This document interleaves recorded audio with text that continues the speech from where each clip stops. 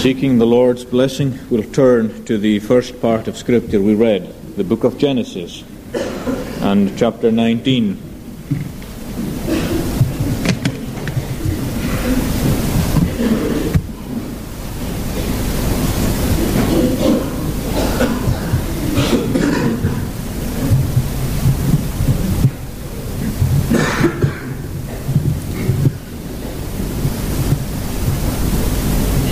And we'll read at verse 15. Genesis chapter 19 at verse 15.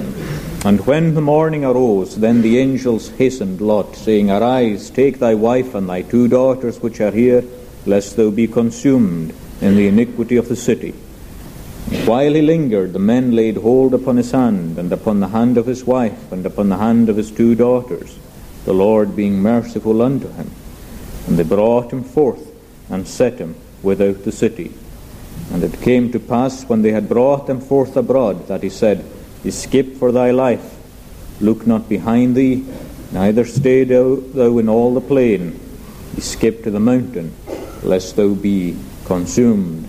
Especially the words in the middle part of verse 16, where it says that the Lord was merciful unto him.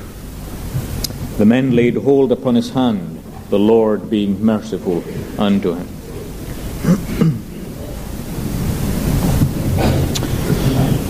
Last Sabbath we saw the destruction of the cities of the plain, chiefly the cities of Sodom and Gomorrah. Now Abraham had prayed for Sodom, and he had prayed earnestly for Sodom, and God had told him that if there were but 10 righteous men in Sodom, God would spare the city. However, the following morning, when Abraham went out to look at the very spot where he had prayed, he saw 2 things having taken place. First of all, he saw that the cities had been destroyed by the righteous judgment of God. And he also saw something else, which was as remarkable and as wonderful to him, and that was that Lot had been delivered by God's mercy from the midst of the burning judgment. And that was a great lesson for Abraham to learn. It was one which he saw and was impressed deeply on his soul, as it should be on yours and mine, that God will judge the wicked and that God will deliver the righteous. And that is God's work and God's prerogative, and he shall do so. He shall judge the wicked and he shall deliver the righteous. And the Apostle Peter tells us in 2 Peter 2 and verse 9, he tells us this, that the Lord knoweth how to deliver the godly out of temptations or trials, and he also knows how to reserve the unjust unto the day of judgment to be punished. Now that belongs to God. Righteousness belongs to him. He clears the guiltless and he condemns the guilty. And in this very chapter of 2 Peter 2, Sodom and Gomorrah is taken as an example.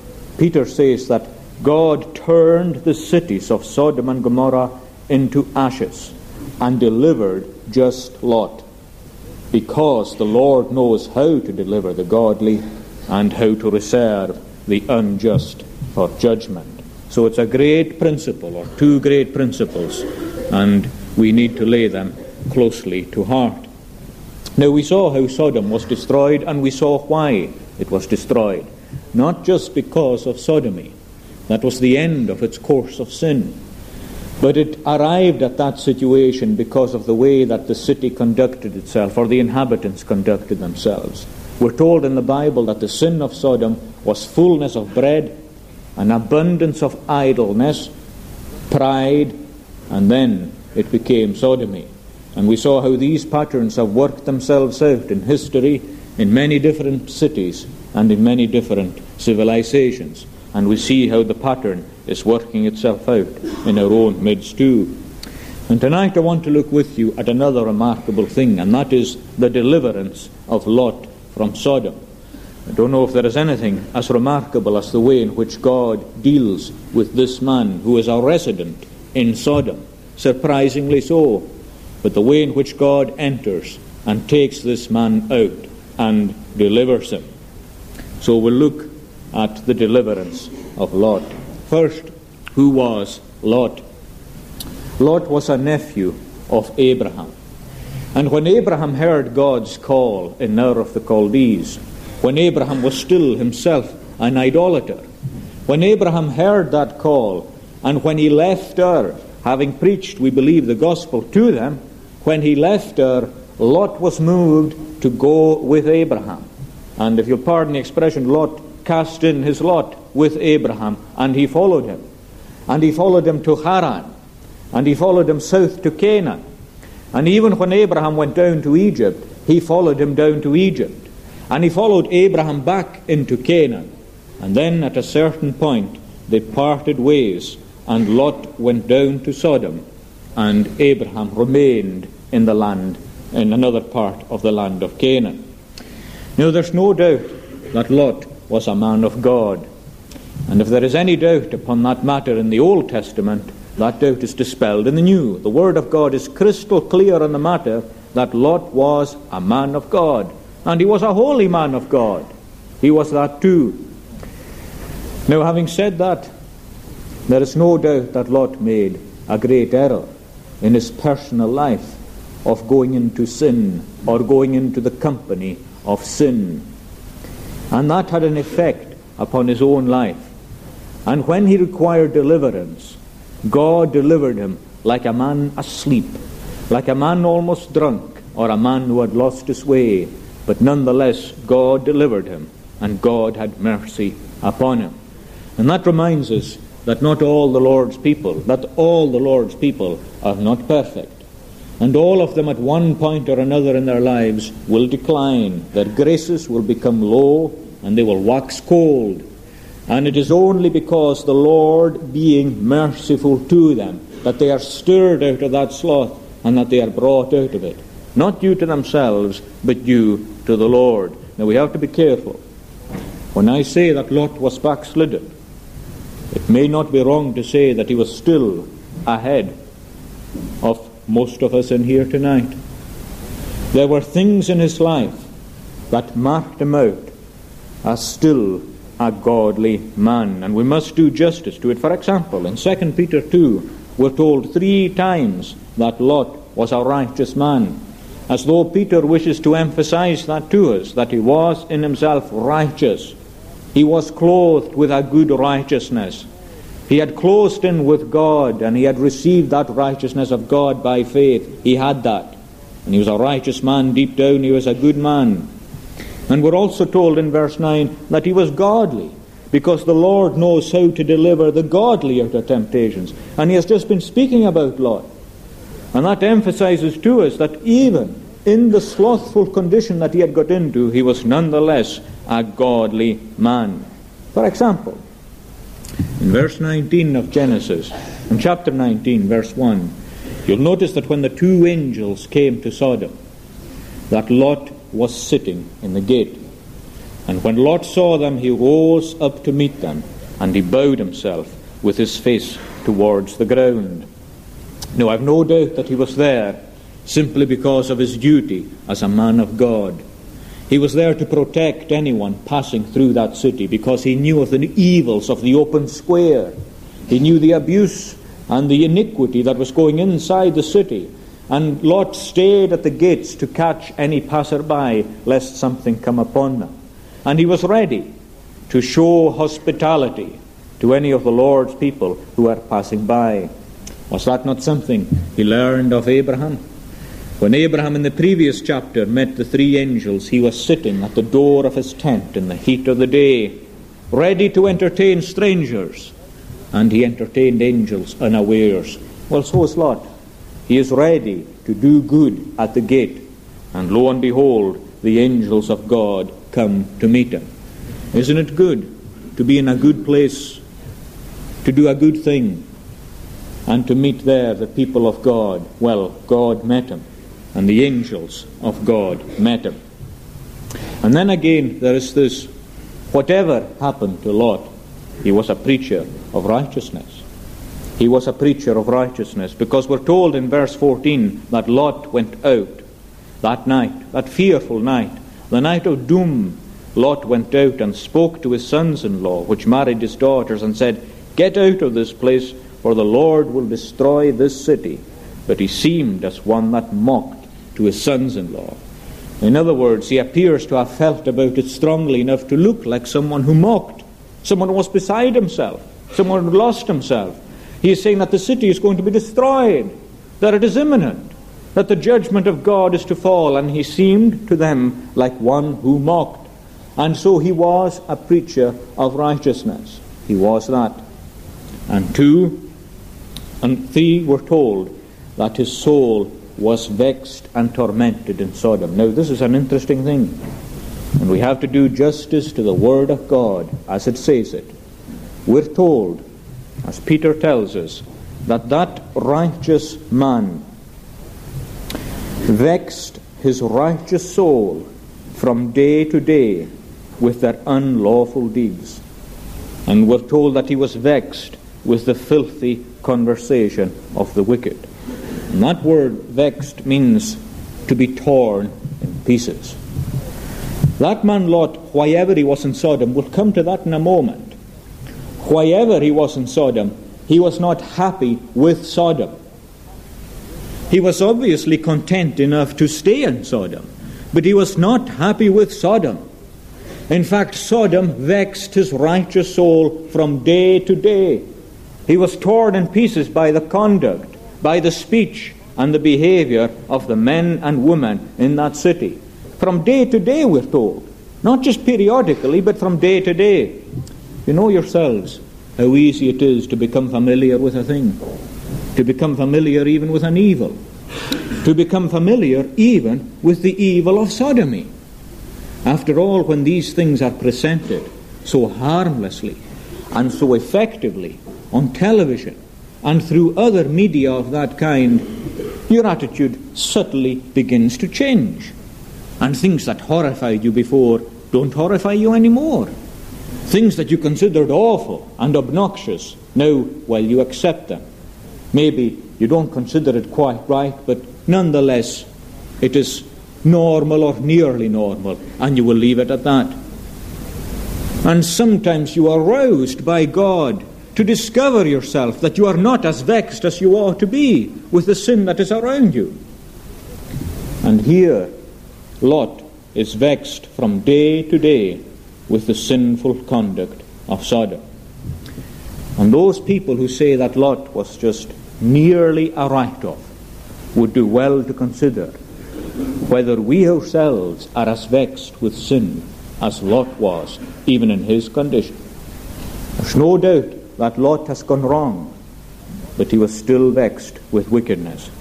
Is that not a barometer, a useful one, for yourself and myself as to where you stand before the Lord? Is the sin around you, and even the sin within you, is it as vexing to you as it was here to Lot? He was a man of God. But still, there is something wrong. Something has gone wrong. We know that because he is in Sodom, and because of many other things that the Scripture says here. The first question is this: where did Lot go wrong first, or how did he begin to go wrong? Well, the answer to that lies in this. Sometime before this, many years, when Abraham and Lot were in the land of Canaan, a famine came into the land. And when that famine came into the land, Abraham took a wrong step. You know what that is? Every child of God does. He took a wrong step, and he went down into Egypt, into the prosperous land of Egypt. And we know what befell him there with his wife, how he was nearly in grave difficulty. He was in grave difficulty, and the life of his wife was jeopardized by what he did there. But nonetheless, God turned that to good account. And Pharaoh himself showered blessings upon Abraham eventually, and he showered blessings upon Lot. And we're told in chapter 13 of this book that when they left Egypt, they were both very, very rich men. Abraham went up out of Egypt with Lot And Abraham was very rich in cattle, in silver, and in gold. And we're just told before that how he had received many of these things. And we're told also, Genesis 13:5, that Lot also, which went with Abraham, had flocks and herds and tents. So much so that the land was not able to bear them. Now, the Canaanites and the Perizzites were still in the land of Canaan. So the amount of land that they had between them was not all that great, and their wealth had increased so much that there was a kind of rivalry developing between the herdsmen. The herdsmen of Lot and the herdsmen of Abraham were falling out with each other over cattle and over land and over territory. And here is Abraham, a man of God. He says to Lot, his nephew, "Let there," he says, "be no strife, I pray you, between me and thee, for we are brethren." And these lovely words, "Let there be no strife between me and thee, for we be brethren," is not, he says, the whole land in front of you. Separate yourself and take the left hand, and if you do, I'll go to the right, and if you go to the right hand, I will go to the left. So Abraham gave to Lot the choice of the land in every direction. And most of you will know the choice that Lot made. We're told that Lot lifted up his eyes and beheld the plain of Jordan, that it was well watered everywhere, like the garden of the Lord. And Lot chose the plain of Jordan, and he pitched his tent towards Sodom. And then the word of God comes in like this: "But the men of Sodom were wicked and sinners before God exceedingly." Wicked and sinners before God exceedingly. Now notice how Lot is operating. He lifted up his eyes and he looks. And what does he see? He sees the land. And it reminds him of Egypt where he was. It reminds him of Egypt where he became wealthy. And Lot chose that land. It looked like good pasture land, which it was. It looked like Eden to him. It looked like Egypt, where he had become a wealthy man, and he chose it. And he chose it, this is the point, in spite of the moral state of that city. And when the book says that the men of Sodom were wicked exceedingly before the Lord, that is meant proverbially, that was well known, and the Word of God makes it plain that was well known. It is not as though Lot went to this place and suddenly discovered what it was like, but he knew what it was like. Its name had gone before him. It was well known in Canaan for what it was. Well known for what it was. And he still chose that place, and that is where he pitched his tent. What is his mistake? What is his mistake? Well, he made a choice in life according to the material considerations, not according to the spiritual consideration at all, but according to the material consideration. He looked for a time a treasure on the earth rather than a treasure in heaven. And when he did that, Lot put himself into difficulty. Now, my friends, I wonder how many are prone to do that very thing. You're looking for a job. You're looking for a place to go. You're looking for a place to live. Is it where you're going to be? Is it the good of your soul, or is it the good of your body? What are your considerations and what are mine? You know, I have sometimes been absolutely amazed at where people have chosen unnecessarily to cast their lot in this life. Amazed, because I have known that no possible spiritual good could flow from it. Lot made that choice, as many people do. And it's no use to say that Lot went there as a missionary. I'm afraid, my friend, he did not. Had Lot gone there as a missionary, that would have been told us. But what we are told is that he lifted up his eyes and saw the well-watered plain, and it looked to him like Eden and like Egypt. That was the basis upon which Lot made his choice.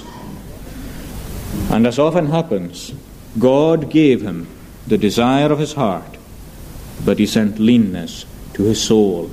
He had to be vexed day and night with the conduct of the wicked around him. Now I want to look with you just at the way that you see this declension. And it's very interesting. This is the way sin works. This is the way sinful company works.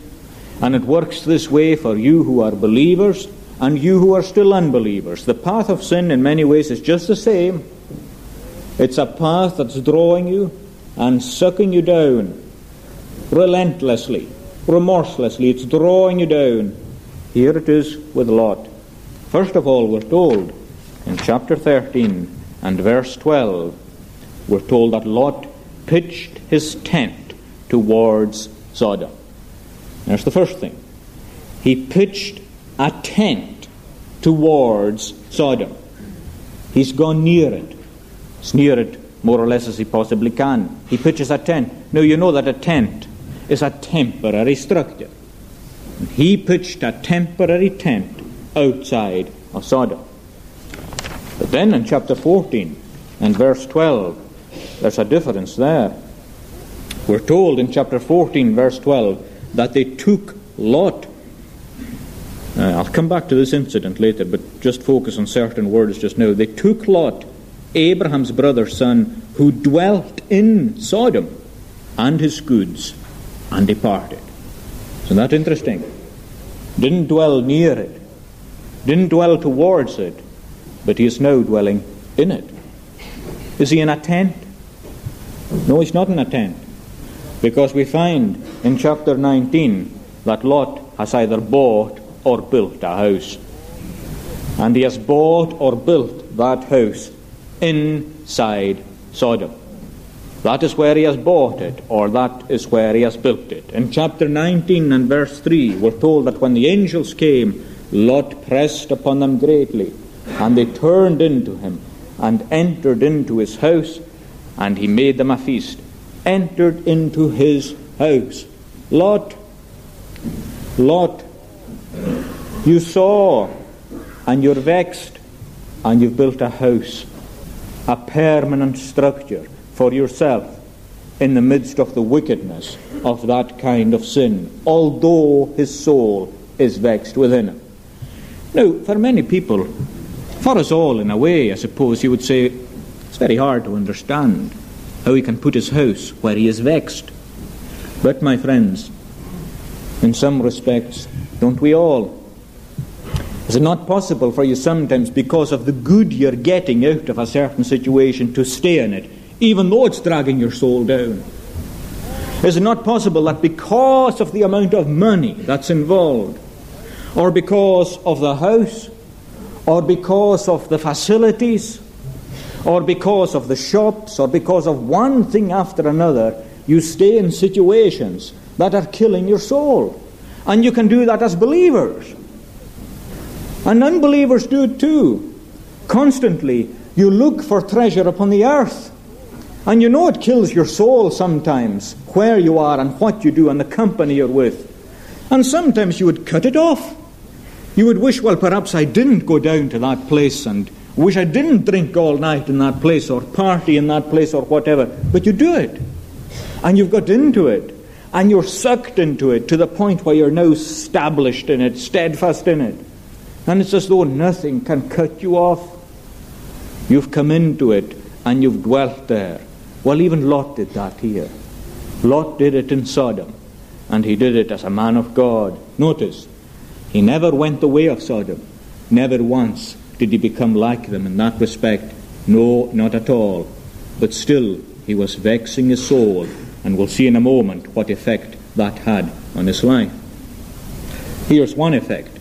In verse 15 of chapter 19, when the angels told him to get out, we're told that the angels had to hasten Lot. Isn't that interesting? You'd think a man who knew that the world was on fire would get out of it as fast as he could. But the angels had to hasten Lot and say, arise to him. And we're told in verse 16, remarkably, that while he lingered, the men laid hold of his hand, the Lord being merciful to him.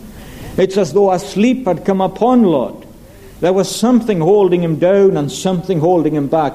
He didn't linger because he was just naturally slow. It's not just a matter that Lot was just taking his time, but he lingered because his heart was somehow or other wedded to that place. There was something he was getting out of it that made it very difficult for him to leave it, and the Lord, being merciful, he laid his hands upon it. Oh, my friends, have you known such a thing? Times maybe when some kind of sin has ensnared you, and you've fallen asleep around its perimeter. Maybe you've even been sucked into it. And in that condition of sleep, you've come to see that only the Lord aroused you out of it. Only God took you, shook you, and brought you to your senses. That is what happened here to Lot. Notice how weak his faith is in verse 18. God told him, says, don't stay in the plain, don't look behind you, get to the mountain lest you die. And Lot says, not so, my Lord. Verse 18, thy servant hath found grace in thy sight. I cannot escape to the mountain, lest some evil take me and I die. When a person has slipped away a bit from God, there is this constant fear of providence. This constant fear. And it's a terrible thing. And it's that doubting in God's care over us, doubting in God's power and doubting in God's word. God says, go to the mountain and you shall be safe. And Lot says, not so, my Lord, for if I go to the mountain, evil would take me and I die. And look again at God's mercy. This is what comes through all the time. God says, I have accepted you concerning this request too. I will not overthrow this city for which thou hast spoken. So his faith is weak. And then I don't want to go into this in detail simply because of the awfulness of it. At the end of the chapter, I didn't read it. Most of you will be aware of the awful incident that took place between Lot and his daughters. The awful incident that took place there. Let's remember that the scriptures tell us that Lot was not aware of it. He was not aware of it. I don't wish to elaborate on it, but he was not aware of it. But it was his drunkenness that put him into it. It was his drunkenness that put him into it. And again, is that not a remarkable thing? A remarkable thing. These things are hard to understand, but they're in God's Word. It's very hard for me to give a thorough explanation of it, because I don't possess it. But it's there, and that is it. He was delivered, and after that, maybe in the nervous exhaustion of the whole thing, he allowed himself to be overcome with drink. And in that condition, an evil took place.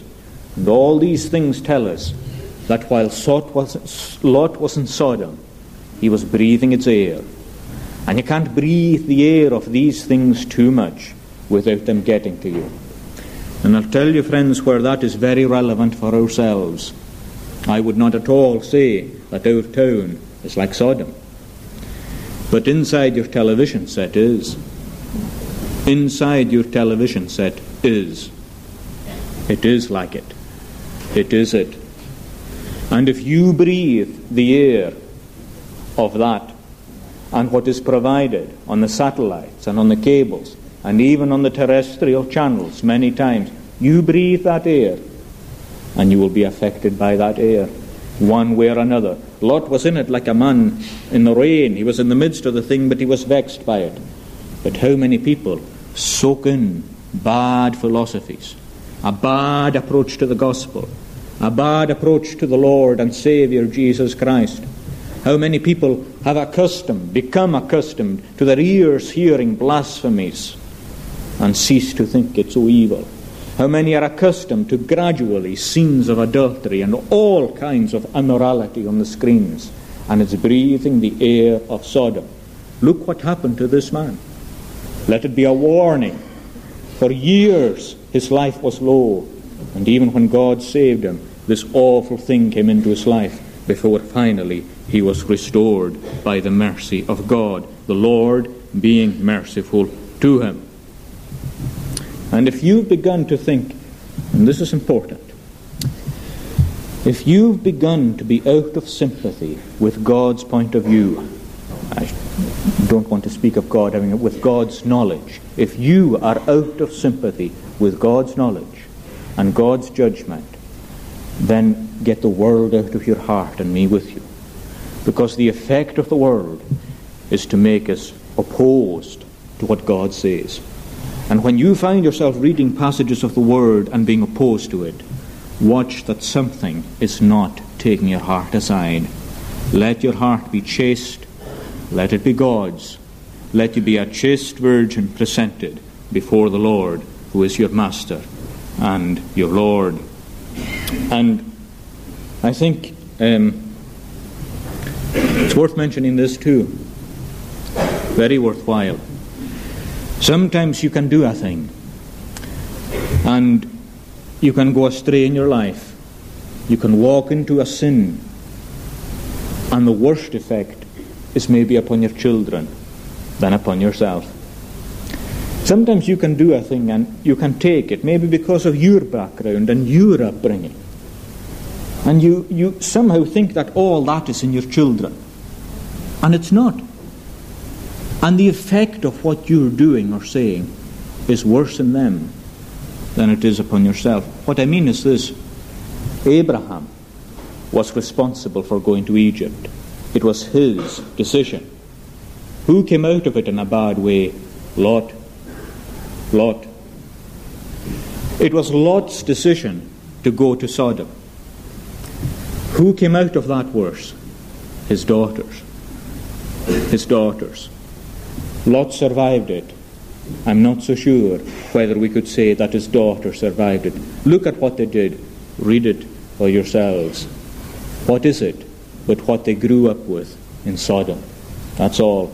It wasn't what they had heard from their father. It was what they grew up with in Sodom. Lot just about handled it. The family did not. Let us remember that. Let us remember our children. And let us remember those close to us.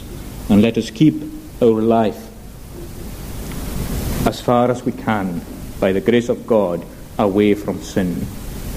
Because we never know what effect it might have. And what about his wife? Well, if you look at the chronology here, the sequence of events, I think it seems quite plain that Lot's wife was from Sodom. Because there is absolutely no mention of a wife. Every time it mentions Abraham and his wife, it only mentions Lot the nephew. Even when it mentions servants and people like that, there is still no mention of anybody with Lot. He's on his own. What does that tell us? It tells us that he found his wife in Sodom. And there again, that tells us the dangers. Lot was drawn into a place of wickedness, and that was where he found his wife. Now I want us to notice this, that Lot's wife at least was sensible enough to run out of Sodom. But she still looked back. Why? Not only was she in Sodom, she was off it. Lot was in Sodom, but thanks be to God, he was still not off it. But his wife was in it, and she was off it. And she turned round. Why? Because deep down she did love it more than the religion of her husband. I'm quite sure that Lot's wife would have been no great help to Lot himself. And at the end of the day, the hypocrite and the backslider were separated by the judging hand of God. You know, friends, in this world, we can't often tell them apart, the backslider and the hypocrite. But the text says, the Lord knows how to deliver the righteous, and the Lord knows how to reserve the unjust. And the Lord knew, and this woman turned to look at Sodom. I'm telling you, friend, tonight, you are to get out of that place. You're to get out of your ways of sin and the sinful life which has ensnared you and which is keeping you captive. And when I say get out, I mean get out. I don't mean stop on the plane. I mean don't look back. I mean hurry up and make your way to the rock. Get out and don't stop until you can lay hold of Jesus Christ and Him crucified, until you can say, He is mine and I am His, so that you can say that you are severed from it. Escape, he says, for your life. Look not behind thee, neither stay thou in all the plain. escape to the mountain, lest thou be consumed. It is like that.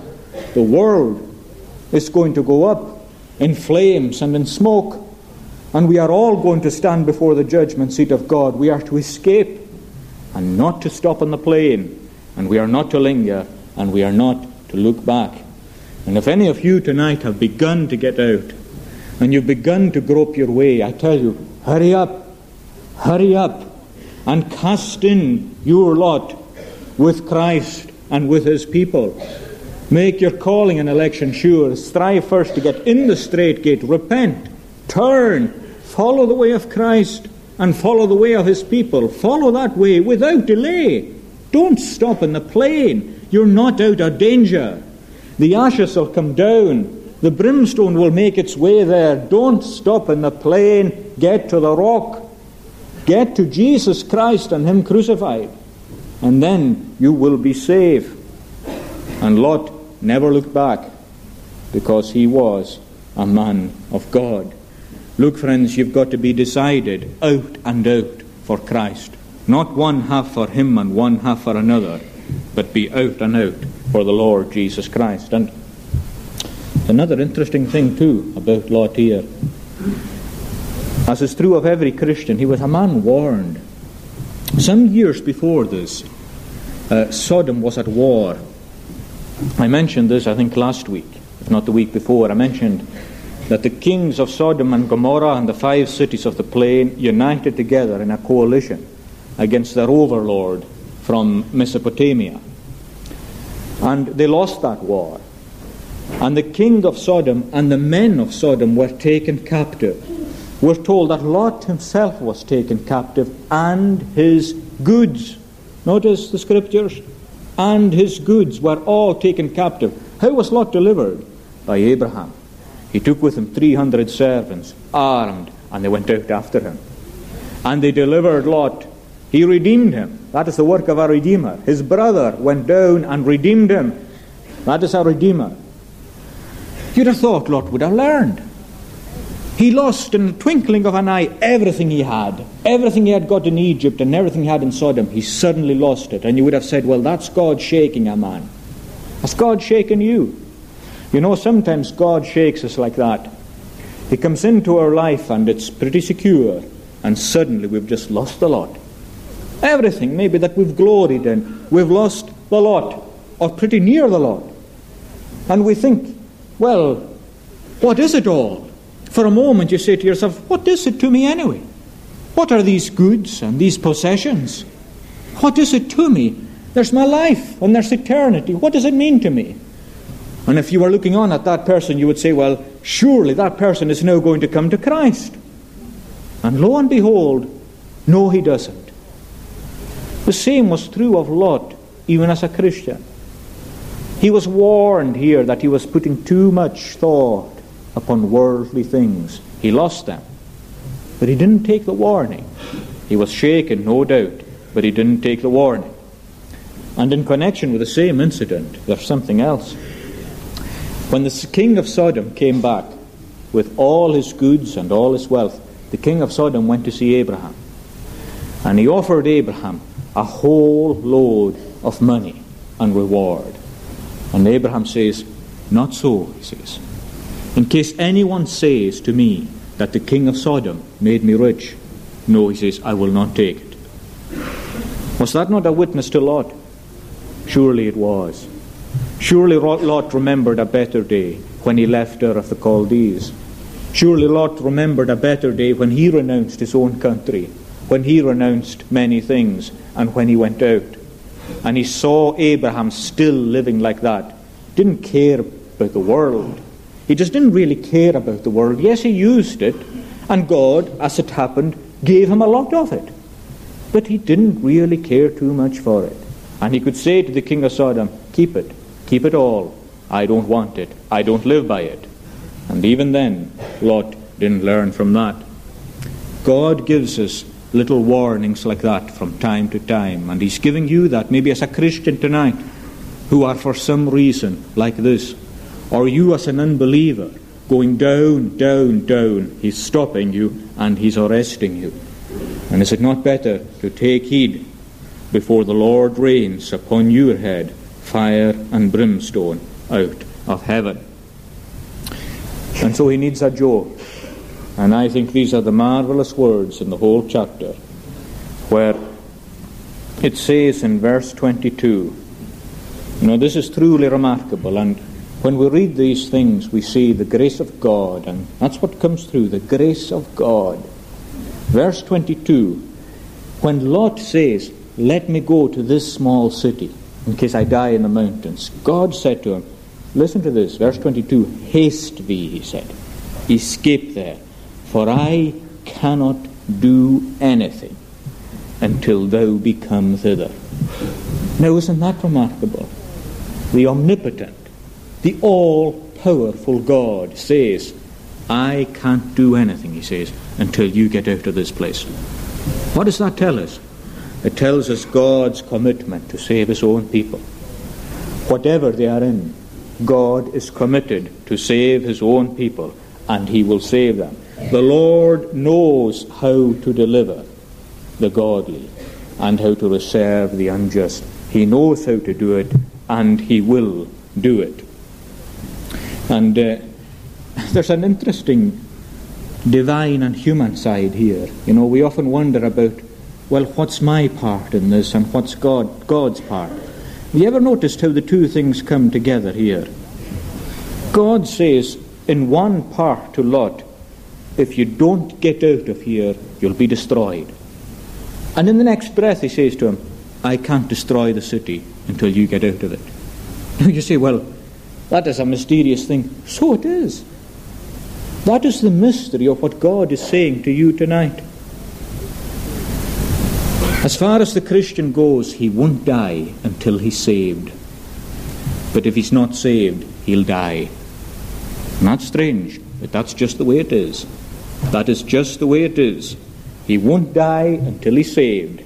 But if he's not saved, he'll die. And that's just what God is saying to him. And that's the way the gospel comes to you. And you're to stop wrestling with it. You must accept it just like this.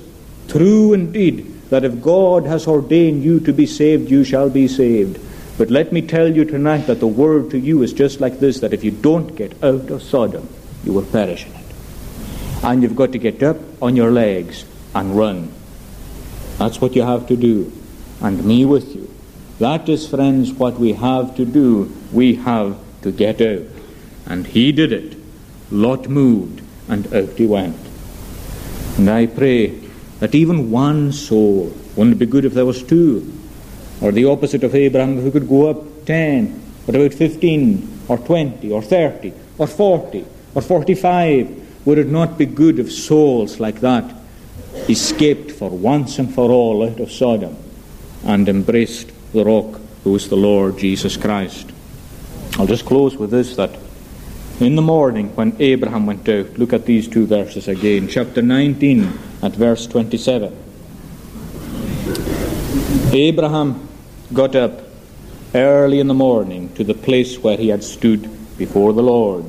And he looked toward Sodom and Gomorrah and toward all the land of the plain, and beheld, and lo, the smoke of the country went up as the smoke of a furnace. And it came to pass, when God destroyed the cities of the plain, that God remembered Abraham, and sent Lot out of the midst of the overthrow, when he overthrew the cities in which Lot dwelt. Now, God had just said to Abraham, tell your sons everything I tell you. Everything I give you, pass it down to the generation that is being born. And then, interestingly, God just stamps this lesson upon Abraham as though this is one thing you must tell them.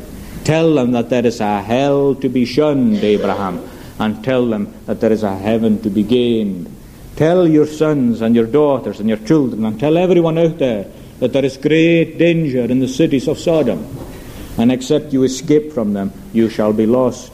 Tell them, Abraham, of my judgment, and tell them, Abraham, of my mercy. In other words, Abraham, tell them that the Lord knoweth how to deliver the godly out of temptation, and how to reserve the unjust unto the day of judgment to be punished. Friend, come to Christ, and you shall be saved.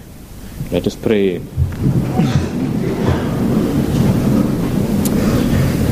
O Lord of hosts, thou art the Lord of glory, thou art great in might, and thou art strong in battle, and there is none like unto thee.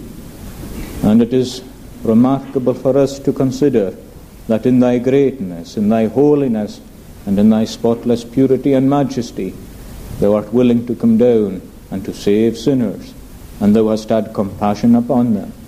For thou didst not only pity them, but thou didst stretch out thine arm, and thy right arm wrought salvation. We thank thee for the way in which thou art delivering even those who have fallen back. And we pray that thou would also deliver those who have never come forward. Grant that any here tonight, ensnared in sin and in the bondage of Sodom, would come to discover the liberty of the Lord Jesus Christ, and the freedom and the glory of having an inheritance in heaven, and of having a Lord who loves us, and a Lord who cares for us, having a God who watches over us, and a Saviour who is committed to save us to the uttermost. And part us now with thy blessing, for Christ's sake. Amen.